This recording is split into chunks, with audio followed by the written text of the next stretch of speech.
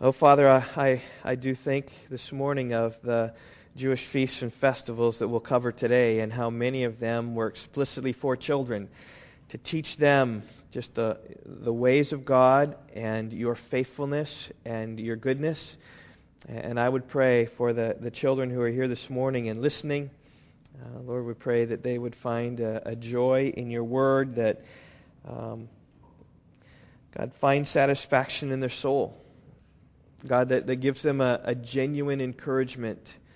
God, that they can read the Bible and can understand it because it is the power that gives us, it is the Bible that gives us power to live and through the Holy Spirit. So God, I pray even now that your Holy Spirit would come. You'd help me as I teach this great topic, this deep topic, so many things to talk about. I pray you'd help me to know what to skip and what to pass over quickly. Give me the wisdom even now to do that. We pray in Jesus' name. Amen. All right, well, every culture has its holidays it celebrates. Just think about America, think about us, and we celebrate a lot of holidays. Right? What are the biggest holidays we celebrate? Christmas, Easter, Thanksgiving, New Year's, right? Absolutely. Maybe some others. Christmas, good. 4th of July. Labor Day, Memorial Day, Valentine's Day, Groundhog's Day, good. So, what? What? May Day, exactly right, May 1st. One of my son's favorite is April Fool's Day. Others, birthdays. Who do we celebrate birthdays? George Washington's birthday? Martin Luther King's birthday? Abraham Lincoln's birthday? Maybe important people in the life of our country? Christopher Columbus, discovering America. We celebrate in memory of St. Patrick. Some religious holidays there, Palm Sunday, Good Friday. There's also Flag Day, the Ides of March. One of the days that I like to celebrate the most, you all know this over the years, is the longest day of the year.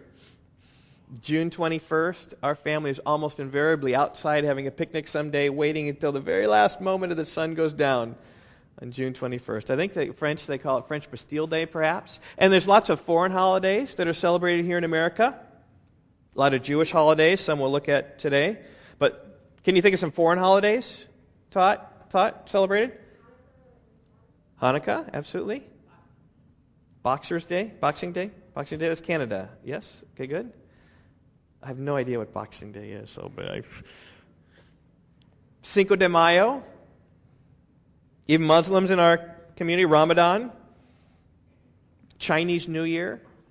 Just lots of holidays. And sometimes, like this Boxing Day, it's like difficult. Like, who knows what Boxing Day is? Yeah, what is it? Michelle, what is it? Oh, I didn't know that. So is it like in January sometimes, or is it like December 26th? Okay, all right. Okay, huh? The day after Christmas? Okay, you box all it. Maybe I don't know. But sometimes our holidays are difficult to explain, like who St. Patrick is. That's a great holiday to celebrate, actually. If you just look into St. Patrick, he was a Bible-believing evangelical who went and was enslaved to Ireland, and then he kind of went back, and they had a heart, and he brought the gospel to Ireland. All these Irish Catholics, right, celebrate St. Patrick, and he brought the Bible to them. You can read his autobiography. It's really short. It's about, you can read it in half an hour. So when St. Patrick's Day comes along, you can do that. Or some things are weird, like why do we look, Groundhog's Day at least, why do we look at the shadow on February 2nd? What's that about? Or why is it on April 1st that we play all these tricks? It is interesting that people coming from a foreign land sometimes is hard. We've had foreign exchange students in our home for Thanksgiving. Many years ago, there was a program in Rockford that did that, and trying to explain about Thanksgiving, it goes back way to the Puritans in England or in Dutch or wherever they were, Denmark, and finding difficulty. And so coming across the United States, seeking religious freedom, and then encountering the Indians and the problems they had there, and Squanto comes in and talking about that, and then the feasts that they have, and we celebrate Thanksgiving. And oftentimes we have We have given them, our foreign friends, like these little children's books about Thanksgiving and trying to explain it all. The Pilgrims of Plymouth and 3 Young Pilgrims, just trying to explain what Thanksgiving is. But others are hard to understand as well. You might be so ingrained in your society, and all these holidays seem to totally make sense. But what about this holiday here? Holy. Holi. I mean, this is like one of the messiest holidays that I've ever seen. This is over in Nepal. And kids, what do they have on their faces? Can you tell? It's like a chalk stuff that's like all over their faces. Now, you explain to me. You try to, what's that about? They like have these chalk wars on this day, and they anoint people. And the more they get, they think they're going to have more blessings from the gods. That's holy. Or how about this? Tihar is the festival of lights, and I can understand the festival of lights, but here they build like these bamboo temporary swings that are only up for like 2 weeks, and the kids swing on them. And yours beloved got a chance to swing on this thing, and I had it going. I was scared I was going to break the thing down, but I was assured it was strong enough for me, and so it didn't break. But that's Tihar. Or what about this one in Nepal? Chhat Puja. They set up these colorful red and yellow booths down by the river, and they fast all day, and then they bring their food offerings that's got all this, like down the lower left, got all this chalk. It doesn't really look very good, but when the sun goes down, they worship the sun, moon, and the water.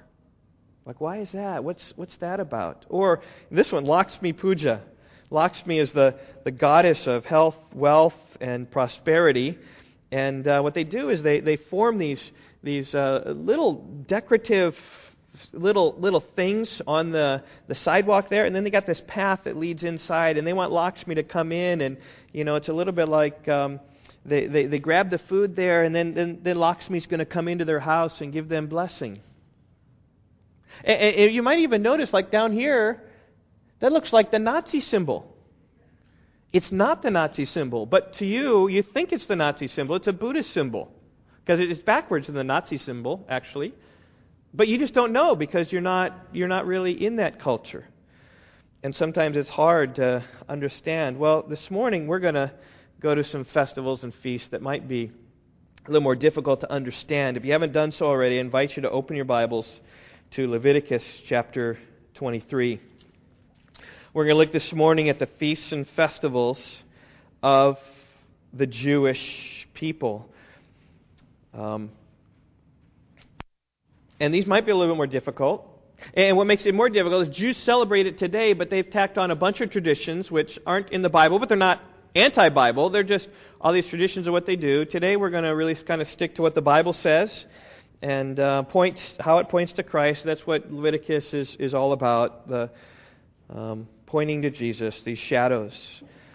And we're going to see, even you can see the divine origin of these things right there in verses 1 and 2. The Lord spoke to Moses, saying, "Speak to the people of Israel and say to them, these are the appointed feasts of the Lord that you shall proclaim as holy convocations. They are my appointed feasts." We see what sets the feasts and festivals of Leviticus 23 apart, or the feasts and festivals of the Bible. These are the ones that God set and God appointed. Even he says that these are my appointed feasts there at the end of verse 2. Now, that Christmas and Easter and Thanksgiving and Mother's Day and Father's Day are not wrong to celebrate. I mean, there's everything right about celebrating the coming of Christ into this world. There's everything right about celebrating His resurrection from the dead. And everything right about gathering a day of where we give thanks to God on Thanksgiving, or honoring mothers and fathers. Everything right about that. Only these are man-made. But what we're going to see here is holidays that are God-made. In fact, you might even think of them as holy days, as I have titled my message this morning. We want to look at the first holy day. It's simply the Sabbath. Verse 3, one verse. 6 days shall work be done, but on the seventh day is a Sabbath of solemn rest, a holy convocation. You shall do no work. It's a day of Sabbath to the Lord in all your dwelling places. These words take us back to the Ten Commandments, back to the days when Moses initially went up to receive the law in Exodus chapter 20. And indeed, they go back even beyond Exodus, they go really to creation. Listen to what God wrote. God told Moses to write, "Remember the Sabbath day to keep it holy. 6 days you shall labor and do all your work, but on the seventh day it's a Sabbath to the Lord your God. On it you shall not do any work, you or your son or your daughter, your male servant or your female servant, or your livestock or your sojourners within your gates. For in 6 days the Lord made the heaven and the earth, the sea and all that's in them, and rested on the seventh day. Therefore the Lord blessed the Sabbath day, and He made it holy." See, God gave the Sabbath as a creation ordinance. God worked 6 days to create the world, and He rested on the seventh. So also Israel was to work 6 days and rest on the seventh. God gave His command to His people. He created us. He knows how we function, and He knows it's good for us to work 6 days. And it's good for us to rest one day out of the week. And I just commend the Sabbath to you, working and resting. Some people get so hung up in the resting part of it that they forget the working part of it. But work 6 days and rest on one day. I would encourage you that. Now, that was woven deep in the fabric of those Jews who read this, and particularly by the time of Christ, it was woven too deeply into them, I believe, because when Jesus came along and healed on the Sabbath, the religious leaders were all up in arms, and they were angry. "What are you doing on the Sabbath? You can't be doing that. You need to be resting. You can't do that. That's unlawful. Do it on the other days, but not on the Sabbath." And they got all worked up about this. And actually what happened was they became the Sabbath police. Just more concerned about people, what they were resting, rather than realizing what the whole purpose of the Sabbath was. See, Jesus said that the Sabbath was made for man, not man for the Sabbath. In other words, God wasn't back there in creation just saying, "Oh, I need to create this people that every 7 days are going to do nothing." Because that's a Sabbath. That's like an eternal thing. And so I'm going to create man just so they can fulfill the Sabbath. It's not that at all. He created man, and the Sabbath is for us. It's a help to us. That's what He gave the Sabbath for a relaxation, celebration, a joy. That's what all these feasts and festivals are. It's the gifts from the hand of God to bless His people. In fact, think about this. In Leviticus 23, all these feasts and festivals, we are commanded to rejoice. Commanded to hold these festivals. And I just say, this is so good of God that He wants us to be refreshed in these things, to remember Him, to worship Him in these ways. It's the kind of God we serve. God says on the Sabbath, you need your rest, so take your rest. And you guys know what this is like when you have children who want to stay up and stay up, like our youngest do, like our middle child, like she's old enough, she puts herself to bed. But our youngest do, you won't go to bed unless I tell you to. Sometimes. Maybe like once or twice or whatever. Not often.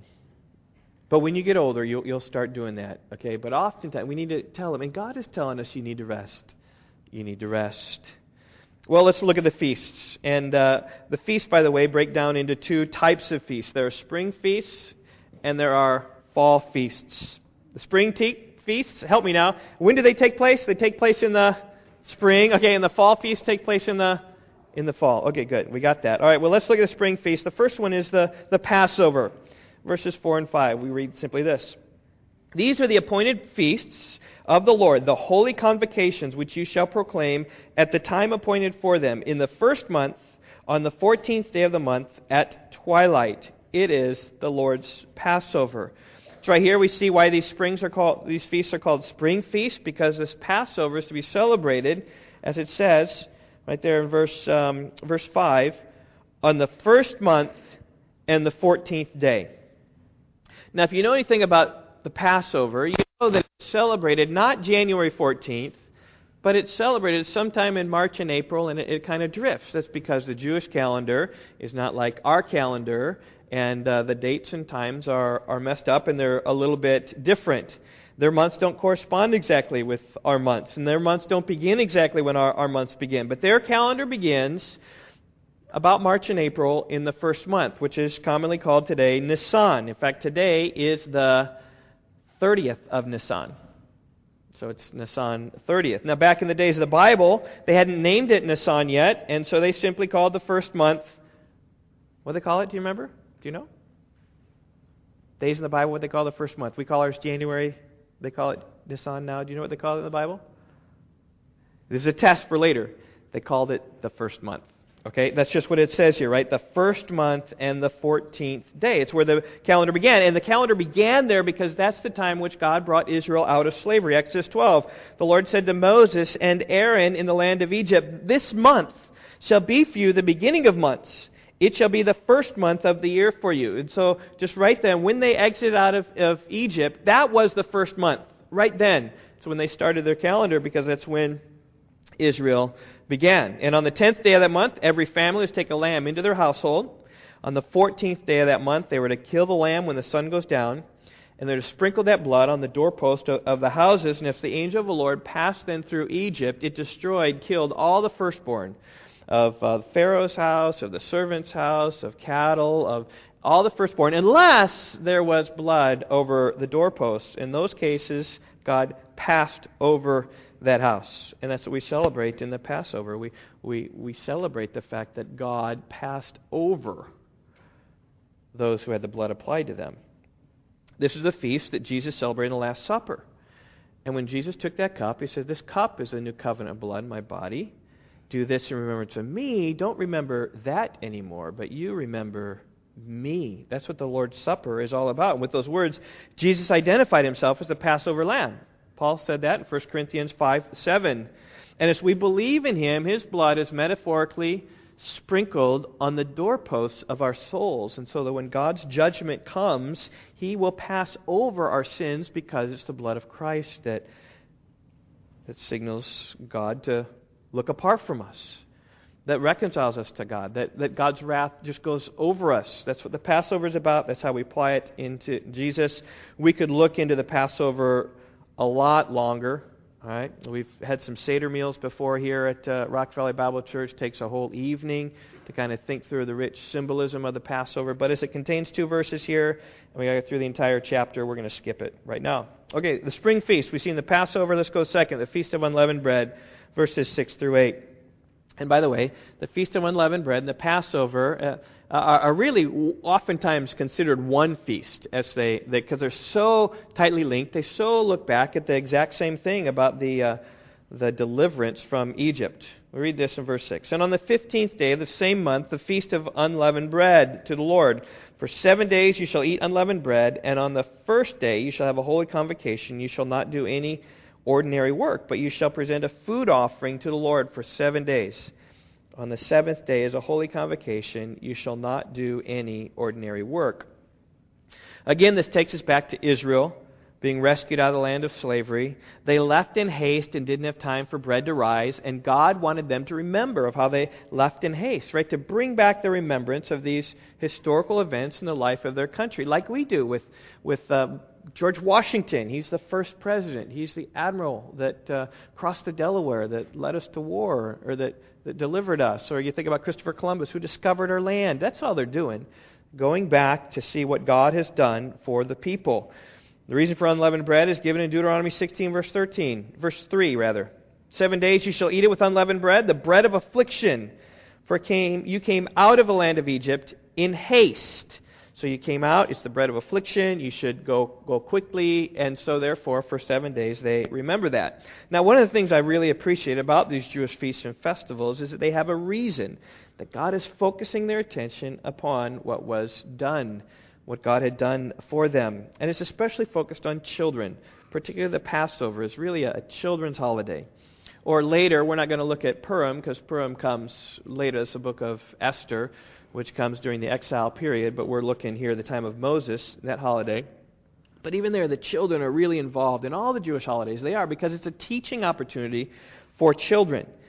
And I would say in America, you can take the holidays that we celebrate and use them likewise as teaching opportunities for your children. You think about Thanksgiving.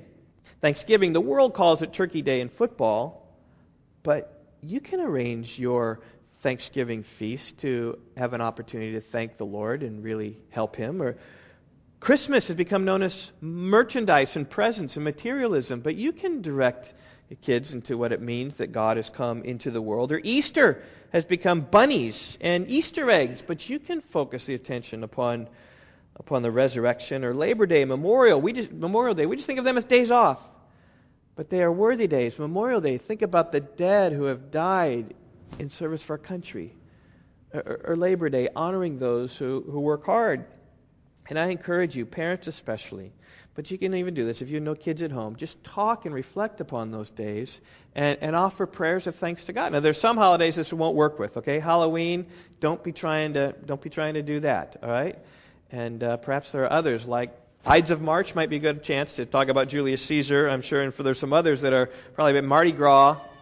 If you look into that, that's probably not so good either. But most holidays have a genuine redeeming aspect, and we see this about the Feast of Unleavened Bread. You can picture the Jewish family sitting down and saying, we're eating unleavened bread because we left in haste. And we need to remember of how God delivered us out. And you can do that on Mother's Day, Father's Day. Go around the table and say, kids, I want you to say something very honoring to Mom. And I want you, here's my homework to you, is that sometime throughout the day, I want you to do something that's honoring to her. That's what we're doing. This is a day to honor our parents, or grandparents' day that Hallmark invented, right?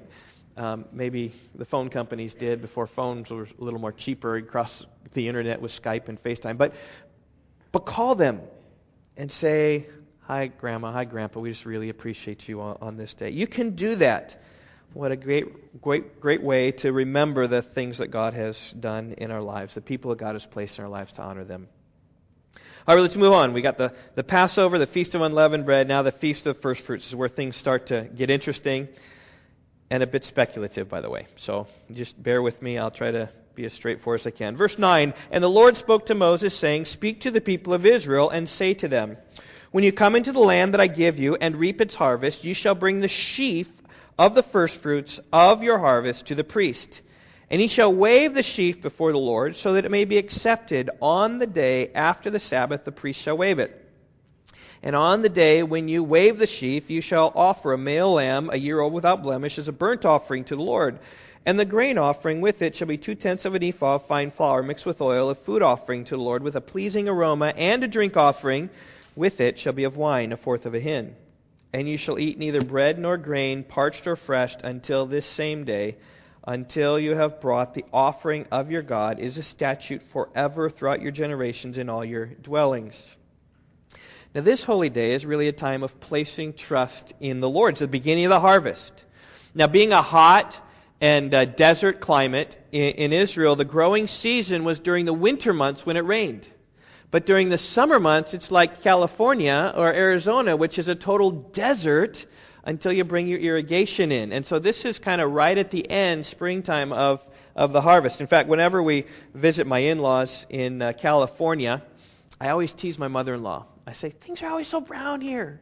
It never rains here. Because we've been out there in the summertime. We make a trip every summer out there to see Grandma and Grandpa of our 20-plus years of marriage. 1992, I got to calculate really fast. 28 years of marriage? 27? No, I'm wrong.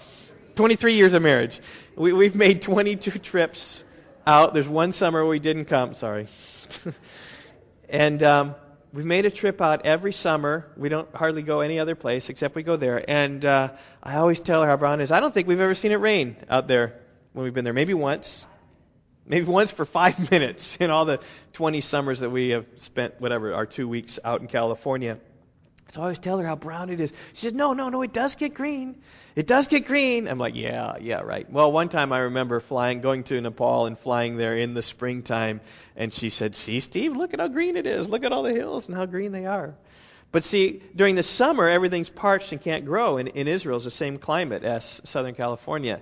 And but during the wintertime, when it rains, that's when the harvest comes. And so here we have springtime. This is the early harvest. And what they're supposed to do is supposed to take the first of the crop. This is probably the barley crop, because the barley springs up first. And even before they eat it, verse 14, you shall neither eat bread nor grain, parched or fresh, until this same day, until you brought your offering to your God. So first fruits. The fruit is coming first to God. We're offering up this first bit to God as more or less a pledge or a promise or a hope or placing our faith in God that we're giving our first to God. A few weeks ago I preached on Proverbs 3, 9 and 10. I said off the top, honor the Lord with your wealth and from the first of all your produce. so that your barns will be filled with plenty and your vats will overflow with new wine. And that's exactly what that proverb, chapter 3, verse 9, is talking about. We're giving the first of our produce to God and trusting then that God is going to bring in the rest of the harvest. That captures the heart of the first fruits. Now, when we think about the first fruits in Jesus, okay, here's my possible stretch, but I think it's appropriate, that I think we think of the resurrection is what we should think about. First of all, I think about the date. We see in verse 11, the sheaf is to be waved on the day after the Sabbath. Now, that could be the day after the Sabbath, after the first Sabbath, after Passover, which seems like a very reasonable reading. Another reading, as the Jews do today, is they call it the 16th. So you had Passover on the 14th, you had the 15th be the Feast of Unleavened Bread, and then this is the next day, considering the Feast of Unleavened Bread as a Sabbath. I'm not exactly sure, but sometime then, either it always lands on a Sunday, or every 7 years it would land on a Sunday, this day when they have the first fruits day. And you just think about that. If it lands on a Sunday, as it probably did when Jesus was crucified on Friday, having the Passover, and then Saturday's Feast of Unleavened Bread, and then Sunday, Jesus raised on Sunday. It's the first fruits. And his resurrection was what? The promise of a future harvest. Now, 1 Corinthians 15 uses the language of first fruits to describe Jesus. 1 Corinthians 15 goes through all this fact about if Jesus wasn't risen from the dead, what fools we are. But 1 Corinthians 15:20, in fact, Christ has been risen from the dead, the first fruits of those who have fallen asleep. Christ has been risen from the dead, the first fruits of those who have fallen asleep. In other words, Jesus is the first. He's the promise and the pledge of a future harvest. And Paul goes on, for as by a man came death, by a man also came resurrection from the dead. In Adam's case, all die. So in Christ, all shall be made alive, each one in his own order. Christ is the first fruits, then at his coming those who belong to Christ. In other words, Christ is coming first, he's raising first, and then later the others will come along with him. And I do believe that the parallels here are good enough and sufficient, especially how quickly it comes right after Passover. Here's the resurrection, the first fruits, that Christ is the first one, and he's promised a harvest right afterwards. You say, well, when's the harvest come? Well, let's go on to our next feast, the Feast of Weeks. Verse 15. You shall count 7 full weeks from the day after the Sabbath. That is from Sunday. You shall count 7 full weeks from the day that you brought the sheaf of the wave offering, right? That day you brought that in, that Sunday you brought that in, the day after the Sabbath. You shall count 50 days to the day after the 7th Sabbath. Then you shall present a grain offering of new grain to the Lord. You shall bring from your dwelling places 2 loaves of bread to be waved, made of 2/10 of an ephah, and they shall be of fine flour, and they shall be baked with leaven as firstfruits to the Lord. And you shall present with the bread 7 lambs a year old without blemish, and 1 bull from the herd, and 2 rams. They shall be a burnt offering to the Lord, with their grain offering and their drink offerings, a food offering with a pleasing aroma to the Lord. Verse 19, and you shall offer 1 male goat for a sin offering, and 2 male lambs a year old as a sacrifice of peace offerings. And the priest shall wave them with the bread of the firstfruits as a wave offering before the Lord. With the 2 lambs they shall be holy to the Lord for the priest. And you shall make a proclamation on the same day. You shall hold a holy convocation. You shall not do any ordinary work. It's a statute forever in all your dwelling places throughout your generations. See, in verse 17 we see what I mentioned about the waving of 2 loaves. Did I mention that? I'm trying to think. No, I didn't. I'm thinking about the barley was first. But later, what happens here is 2 loaves of bread are waved. It's as if the barley was just taken straight from the field, but the loaves of bread are taken as wheat, and which matures actually later than the barley, and then ground up and then put together and presented and baked as bread, fully raised, fully timed, and now it's coming. It's kind of like the end of the harvest when everything comes in here. As we see here in verse 22, that the full harvest doesn't mean that every stalk has been brought in, because God said provide for the poor. He just kind of slides that in. When he says, when you reap your harvest of your land, you shall not reap right up to the edge, nor shall you gather the gleanings after your harvest. You shall leave them for the poor and the sojourner. I am the Lord your God. In other words, right, you don't reap everything, but you bring enough in, and so you leave some for the poor to go out and work, and those who work then are worthy of what they take and what they eat. But I want to direct your attention to verses 15 and 16, right? Notice what's going on here. He says this, you shall count 7 full weeks from the day after the Sabbath that you brought the sheaf of the wave offering. You shall count 50 days to the day after the 7th Sabbath.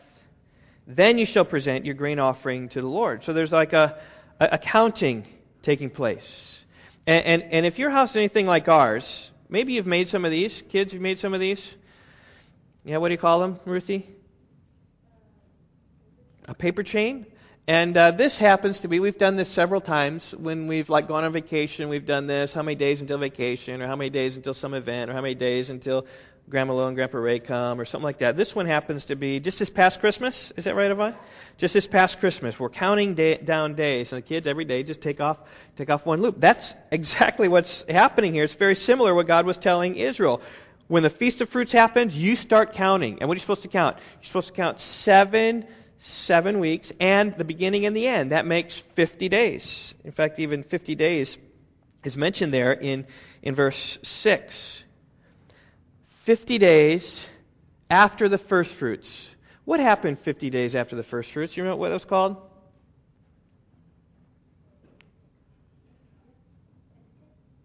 Pentecost. Penta means 5. Pentecost means 50th.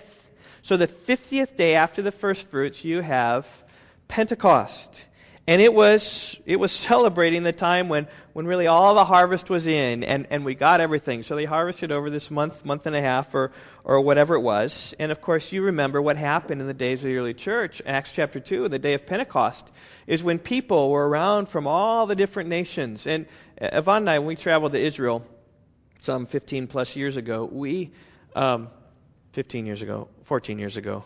I can't forget my dates, okay? We're dealing with dates and calendars. But we went to Israel, and we happened to be in Jerusalem during Pentecost. So we were in Jerusalem shortly before Pentecost, and kind of around. We got the lay of the land, what Jerusalem was like. And then it was Pentecost. All of a sudden, that city just swelled, because the number of people that came to worship there during Pentecost was a lot. And that's what happened on the day of Pentecost, the early church. All these people from all around, many nations. In fact, they were commanded in Exodus chapter 23 to make this pilgrimage once a year, right? The 3 feasts, so the Passover and this Feast of Weeks, and then also I think it's the Feast of Booths. They were supposed to gather up into Jerusalem for that. And there were people all around, and that makes sense. That when the Holy Spirit came upon them and they started speaking in these other languages, and these people from other places heard them speaking in these tongues, they're like, whoa, we can understand them, but they're Galileans. How are they speaking in our language? And obviously how? It's by the Holy Spirit that poured out upon these disciples. They spoke the mighty words of God. And Peter stood up and said, this is precisely what God promised in Joel chapter 2. About younger daughters prophesying and speaking in tongues. And what happened after that? A harvest of people came in. 3,000 people came in. And what began on the day of Pentecost has continued ever since. God has faithfully called people to Himself. Many have come to faith in Christ. And untold millions across the world have continued to come to Christ because of what the Holy Spirit is doing. Now, what I find amazing here in the Feast of Weeks, the disciples didn't understand what was going on. Here it was, the Feast of First Fruits. Jesus had risen from the dead on that day. They were told to count 50 days. And they were about counting, and I'm not sure if they had that with their kids or they're counting, and they're doing this thing. And Jesus was with them for 40 of those days. And then Jesus says this in Acts chapter 1, verse 5, John baptized with water, but you'll be baptized with the Holy Spirit not many days from now. And when the Holy Spirit come, they would receive power. Jesus said, Acts 1:8, you will receive power when the Holy Spirit has come on you, and you will be my witnesses in Jerusalem and Judea and Samaria to the ends of the earth. And they were told to wait in Jerusalem. You just wait and pray until this happens. And they're on day 40 of their counting, going down to 50, 50, 49, 48, 47. They're down to 10, and a day passes, and they're on 9, and then they're on 8, and then they're on 7. They're counting this. They're saying, I wonder when Jesus will come. And at home, they're counting down 5, 4, 3. I wonder when this Holy Spirit thing is going to happen. And they're praying, and I'm like, hello, you're counting down. And to the day that the Feast of Weeks was going to happen, the paper chain reached its end, the Holy Spirit came. I think in retrospect, they could have looked back and said, Jesus said a little time, maybe about 10 days. We should have expected it. But that's where history is, hindsight is 20/20. It's easy to connect, but I don't blame them for not getting it right. But think about it. These are the first 4 fruits. The Passover, Feast of Unleavened Bread, I think deal with the death of Jesus. First fruits deal with the resurrection of Jesus. And then the Feast of Weeks, the Pentecost, is dealing with the beginning of the church, the beginning of the harvest.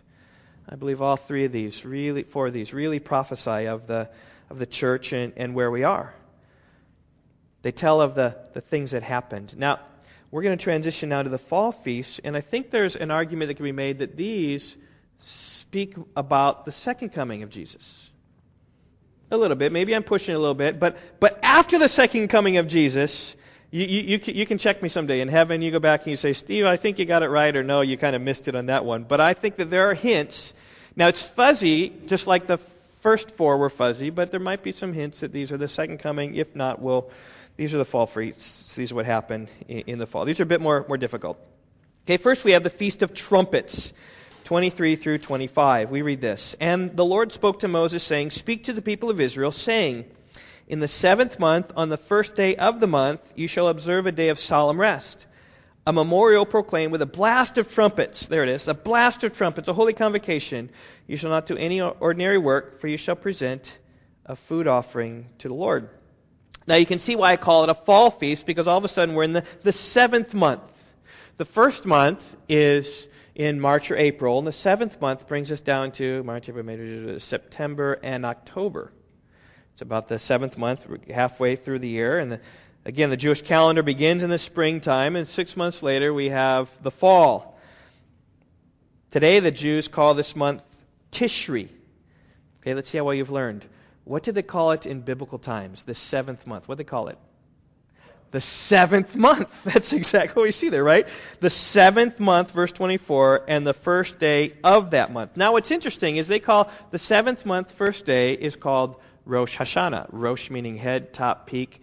Hashanah of the year. This is like the head of the year. This is New Year. So you're thinking about New Year? The 7th month, first day. How can that be New Year? I thought the calendar started in Nisan, like the first month.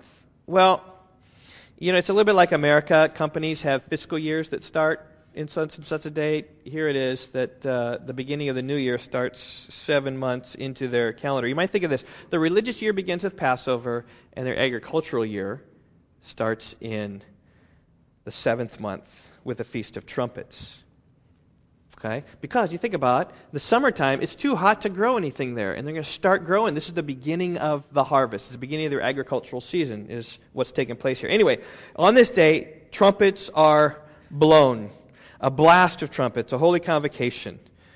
And this begins, by the way, the next 3 feasts are all taking place in the 7th month, so they're all compact here. And we see pouring out here a time of sorrow and then a time of joy. And on this particular day, as it begins the new year, the celebration begins. It's almost like the ball in Times Square falling down. And this is the day for great joy. And let the celebration begin. Now, when we think about trumpets, we think about summoning people. Right? We do that in our Calvary, right? What does that mean? Get up! What about this? What does that mean? Stephanie, what does that mean? Maybe we ought to start playing taps at our house when times are good. It means to go to bed. The day is finished. And so I don't know the tune they had here, but when they blew trumpets, either it was, hey, we got a solemn assembly, come everybody and gather, like they did the base of Mount Sinai. When the trumpet would blow, the people were commanded to come, and Moses then would consecrate the people that come together for a holy convocation. Or oftentimes in the Bible, it's used for war. Right? Jericho, remember? Joshua blasted the trumpet, or Midian. When Gideon fought the battle of the Midianites, he blew trumpets. So trumpets were either gathering for war or a holy convocation. Here, obviously, it's a holy convocation. just beginning the celebration. All right, now here's my stretch. I think this is referring to the second coming of Christ, at least pushing it. If you say, Steve, you're out of water, that's okay. You just think about the Jews. But I'm trying to think about Christ and the trumpet. So you think about, the New Testament speaks about trumpets. Not very much, but when it does, it talks about the Pharisees sounding a trumpet before they give their money. That's not what it's talking about here. But oftentimes, the majority of times, it speaks about when God comes back. 1 Thessalonians 4:16, the Lord himself will descend from heaven with a cry of command, with the voice of the archangel, and with the sound of the trumpet of God. Dun, dun, dun, dun, dun, dun. The dead in Christ will rise. In Revelation 8 and 9, we see judgment coming with the return of Christ. Dun, dun, dun, dun, dun, and the judgments are being poured out as the trumpets are going. And in fact, in Revelation 11:15, think about when the last trump sounded. The seventh angel blew his trumpet, and there were loud voices in heaven saying, the kingdom of the world has become the kingdom of our Lord and of his Christ, and he shall reign forever and ever. And it's at that last moment, in the twinkling of an eye, 1 Corinthians 15:42 says, the trumpet will sound, and the dead in Christ shall be raised imperishable, and we shall be changed. I do believe this has an allusion to the final day. Now, once we get past the final day, it'll be a lot easier to tell you whether that was right or not, but if anything, it's calling everything to. Now here we come, the Day of Atonement, on our fall feast, the Day of Atonement. And the Lord spoke to Moses, saying, now on the 10th day of this month is the Day of Atonement. It shall be for you a time of holy convocation, and you shall afflict yourselves and present a food offering to the Lord, and you shall not do any work on that day, for it is a day of atonement, to make atonement for you before the Lord your God. For whoever is not afflicted on that very day shall be cut off from his people. And whoever does any work on that day, that person I will destroy from among his people. You shall not do any work. It's a statute forever through your generations in all your dwelling places. It shall be to you a Sabbath of solemn rest, and you shall afflict yourselves in the 9th day of the month, beginning at evening. From evening to evening shall you keep your Sabbath. Okay, when we were in Leviticus 16, we looked at this extensively on the Day of Days, the one day out of the year, when the priest of priests, the high priest, entered the Holy of Holies to offer the sacrifice of sacrifices, that one peak sacrifice. And if you have any questions about that, you can go my message on Leviticus chapter 16. It's on the internet, by the way, in text. I've written it out, and it's all there. It's all my sermons are. And that obviously anticipates the once-for-all sacrifice of Christ, for sure. I mean, the book of Hebrews, I think particularly Hebrews chapter 9 and 10, are commentary on the Day of Atonement, when Christ would enter into the holy place. As Darren read from chapter 9, talking about the sacrifices that are performed in the holy place to sanctify the holy place, but Christ had to cleanse the heavenly things, and so he offered his sacrifice to cleanse the heavenly tabernacle, which the earthly tabernacle is just merely an example or a copy. And so that's what Christ did with his one sacrifice for all. You read that in chapter 10 then. It speaks about how there's one sacrifice for all time as Christ entered. That's the Day of Atonement. And it's not the blood of bulls and goats that atone now forever. It's the blood that Jesus did. And this Day of Atonement was like, in light of all these sacrifices, this was the one thing that ended the sacrifices. That one sacrifice that absolutely was Christ. And what Jesus did, his sacrifice removed our sin far from us. His sacrifice dealt with our sins once for all. And obviously that's what it's talking about. But as we think about the future, I just want to pull out some things here that might guide us to the future as well. As we think about, of all the feasts, this is the only one that's filled with sorrow. The others are joyful feasts. But this is a sorrowful feast. Consider verse 27. You shall afflict yourselves. That is, you shall humble yourselves. Probably it's talking about you shall clothe yourself in sackcloth. You shall put ashes on your head. You shall go about in humility. And look at the punishment if you don't do that. Verse 29. Whoever is not afflicted on the very day shall be cut off from his people. If you ignore this holiday, God is angry and will cut you off from this people. It means possibly you might die, or possibly you are banished from the country. Verse 32. It shall be to you a Sabbath of solemn rest, and you shall afflict yourselves. Verse 32. Just there's from evening until evening, you should humble yourselves on this day. The other days are all rejoicing, but this day is a day of sorrow, death, and agony. I think affliction rightly describes repentance and sorrow for sin. It's a time of agony. And look even here, the warning, verse 30. Whoever does any work on that day, that person I will destroy from among his people. If you don't obey this day, this is high consequence. I'm going to destroy you. And doing work on the Day of Atonement would trivialize the importance of that day. And I just think as the Feast of Trumpets might symbolize, anticipate the coming of Christ. I think this might represent just the final judgment when everything is finally done with. And certainly at that day there will be sorrow and there will be dead serious earnestness. There's never a day more serious than the Judgment Day, when all of us stand, right? The books are open. There's the book of life, the book of deeds, and those who are in the book of life enter into heaven, and those who aren't, they find their way into the lake of fire that burns forever. Listen, the only way you'll ever escape judgment that day is to have your name in the book of life. And the only way your name's in the book of life is if you've trusted Christ as your Messiah. And I know that on that judgment day, that the work of Jesus is going to be brought up and talked about, that one final day. Remember when Jesus died on Jerusalem to atone for the sins of those who believe? That's why you're in the book. And praise be to God, that Lamb, that unblemished, that spotless Lamb that was crucified for us. And we praise and we worship Him because it was His death for ours. And this ultimate Day of Atonement will be a topic of conversation on that final judgment day. It's the only way anyone will get in. And so perhaps it speaks of a final, dead, earnest, sober judgment day. Maybe not. That's okay.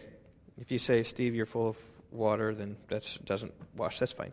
Let's go to the Feast of Booths, though, because I think this even helps us further.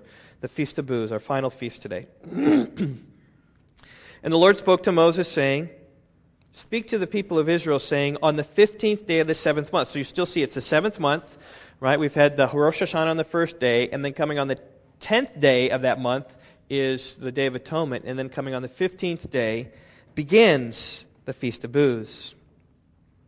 And for 7 days it is the Feast of Booths to the Lord, or tabernacles, or tents, Feast of Tents, you might even say. On the first day shall be a holy convocation. You shall not do any ordinary work. For 7 days you shall present food offerings to the Lord, and on the 8th day you shall hold a holy convocation and present a food offering to the Lord. It is a solemn assembly. You shall not do any work. These are the appointed feasts of the Lord, which you shall proclaim as times of holy convocation for presenting to the Lord food offerings, burnt offerings, grain offerings, sacrifice, and drink offerings, each on its proper day. Besides the Lord's Sabbaths, and besides your gifts, and besides all your vow offerings, and besides all your freewill offering, which you will give to the Lord. You almost think 37, 38 wraps things up. But he goes back and talks about the booth again. On the 15th day of the 7th month, when you have gathered in the produce of your land, you shall celebrate the feast of the Lord 7 days. And on the first day shall be a solemn rest, and the 8th day there shall be a solemn rest. And you shall take on the first day of the fruit of splendid trees, branches of palm trees, and boughs of leafy trees, and willows of the brook. And you shall rejoice before the Lord your God 7 days. You shall celebrate as a feast to the Lord your God 7 days in the year. It's a statute forever through your generations. You shall celebrate it in the 7th month. You shall dwell in booths for 7 days. All native Israelites shall dwell in booths, that your generations will know that I made the people of Israel dwell in booths when I brought them out of the land of Egypt. I am the Lord your God. Thus Moses declared to the people of Israel the appointed feasts of the Lord. Now, one of the things you see here is that when everything is finally brought in, but this is of the trees, because of the olive trees and the grapevines, they all grow throughout the summer, even when it's hot. And so this is kind of all those being brought in. This is the new wine that's coming in that's being celebrated on this day, with the Feast of Booths, when everything's done. But of all the feasts, this one, I think, tends to be the most celebratory. It's a 7-day feast. That's what verse 34 and 39 speak about. And verse 40, you are commanded to rejoice before the Lord these 7 days. This is 7 days, it's a week-long feasting and celebration. Whereas the Feast of Unleavened Bread was 7 days, but it was more like just don't eat leaven. Just keep it an unleavened bread. But this one, explicitly, it's like a feast for 7 days. And I think particularly for children, this would have been very fun, as they would have lived in booths and tents for 7 days. Now, I know us older folk, right? We think about living in a tent for 7 days. We think about, oh, my aching back. I'm not sure I'll be able to do that. But the kids certainly will be able to do that, and they would love to spend outside in this tent. And again, another aspect. Remember our redemption from Egypt and what God made us to dwell in. He made us to dwell in these booths. Now, a couple things here lead me to think about just the eternal state. Dwelling with God, dwelling in the places He's prepared for us, the celebration aspect of things coming in. And Revelation is described as the wedding feast of the Lamb, the marriage supper of the Lamb. And maybe this feast is to focus our hearts beyond a 7-day feast into a 7 million day feast where we'll be with the Lord forever. I don't know. But that would be my best guess if these 3 fall feasts point towards the future, right? The first one, Passover, Feast of Unleavened Bread, the death of Jesus, first fruits, He raised from the dead. And then the week's Pentecost when He begins His church. And the harvest is done then at the Feast of Trumpets, when the trumpet comes, when He's coming back, and the Day of Atonement with the judgment with finality upon that one sacrifice of Christ, dividing between the sheep and the goats, and then being in the Feast of Booths forever. That's my attempt at kind of looking at these things. But I would be remiss if we didn't finish my message in Colossians chapter 2. So take your Bibles, let's go to Colossians chapter 2, because the question that maybe has been asked in your mind that I haven't answered, that I thought about answering at the very first, but that might have diluted your interest in this, is should we keep these feasts and festivals? After all, these are the God-ordained holidays. Everything else is just human-made. But these are all God-ordained. Should we keep them? Should we feast this way? And here's my simple answer to that question. You are free to do so, but you are not bound to do so. Right? In other words, if you want to, have at it. But if you don't want to, it's not a problem. See, when the gospel came into the world, salvation was extended to the Gentiles. And the big question of the Gentiles was this, is that, well, how much of the law of Moses should we submit them to? In Acts chapter 15, it tells about, should the Gentiles be circumcised so as to become under the law of Moses, right? To be saved, you need to at least be circumcised, a sign of the covenant, to be right with God. And they debated, and they said, no, we're saved by faith alone. And so they said, if you keep circumcision, Paul says in Galatians, you're bound to keep the whole law. And I say this, if you think that to become be a good, sufficient Christian, you need to keep the feasts and festivals, you're in trouble, because you need to keep the whole law then. And you're sunk apart from Christ. But if you want to be circumcised, that's okay. Timothy was circumcised. Paul had Timothy circumcised. Titus, he didn't have circumcised. It's kind of interesting there. If you want to celebrate the feast, celebrate the feasts. But if you don't want to, it's okay. You can take your Americanisms. Because when the gospel came to the Gentiles, the gospel isn't a culture-changing thing on the externals. In other words, when the gospel came to the Roman Empire, they didn't say, okay, Romans, right, we're done with our Feast of Saturnalia. We're done with all this. We got to now institute the Jewish feasts and festivals. No. What they did is they just sanctified what they were doing, and that's what I've pressed you to do in America, just sanctify the things in which you are involved in and engaged in. It's true of the feasts and festivals. If Acts 15 was talking about feasts and festivals, do we have to keep them? The resounding answer of the apostles would be no. But the Jews, if they've grown up with that, it's not stop doing that. It's not that at all. It's like, Jews, that's where you've been in. That's what you understand. That's how you worship God. You see great significance in that. Have at it. Now, Christianize it. Certainly, like Day of Atonement, you're not going to offer the sacrifice, all these sacrifices. You're not going to offer those sacrifices because Christ was our sacrifice. But go ahead, Jews, celebrate that.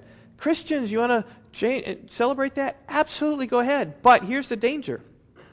As Colossians chapter 2, verse 16 says, therefore, let no one pass judgment on you in questions of food and drink, or with regard to a festival, or a new moon, or a Sabbath.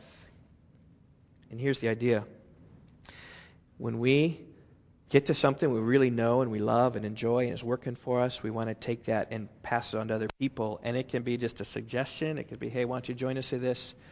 Or it can be, oh, you really need to keep this because this is going to do this for you. That tends to be Gnostic. That tends to be adding to your salvation. And Paul says, let no one judge you in these things. So in other words, you celebrate those, yes, but don't hold that in judgment with others. And I know that that's a problem sometimes for Messianic congregations, which I applaud, and it's great. They're taking the Jewish cultures and they're forming their church around that, and that's wonderful. But sometimes there can be this judgmental, legalistic spirit that says, oh, you have to do your Christianity our way, according to our feasts and our customs, because these are what God called us to do. It's a tendency we have to push our preferences upon others. But Paul's whole argument in the book of Colossians is this, that you are complete in Christ. Christ has done all. You don't need any more. You don't need these feasts and festivals. You don't need circumcision. You don't need this wisdom of the world. And that's the whole idea. Verse 17, these things of the Old Testament, these feast festivals, new moon, Sabbaths, are shadows of the things to come, but the substance belongs to Christ. Now, certainly as shadows, they help us to understand Jesus in greater ways, but they're not pressing and obligatory upon any of us. So I just say this, when it comes to celebrating these feasts, you're free to do so. Might help you, but you're not bound. But I do think it's helpful for us to understand these words, not written to us, but written for us, from the book of Leviticus, to describe how Christ was being anticipated and maybe how His second coming is being anticipated. All right? That's the best I can do. Leviticus 23. Let's pray. Oh God, I pray You'd give us wisdom in these things. Help us to discern how far we can go and stretch as we think about symbolism and typology and hinting at and referring to. Lord, I pray, God, that You would help us. God, help us even today as we think about how You've guided the Jews to realize that You've got a greater plan than just feasts and festivals. You've got a plan that is directing people to Christ, as these are feasts and festivals, God, which are shadows. The substance belongs to Christ. So God, let us hold on to the substance, to Jesus, our once-for-all sacrifice. Help us, oh God, in Jesus' name. Amen.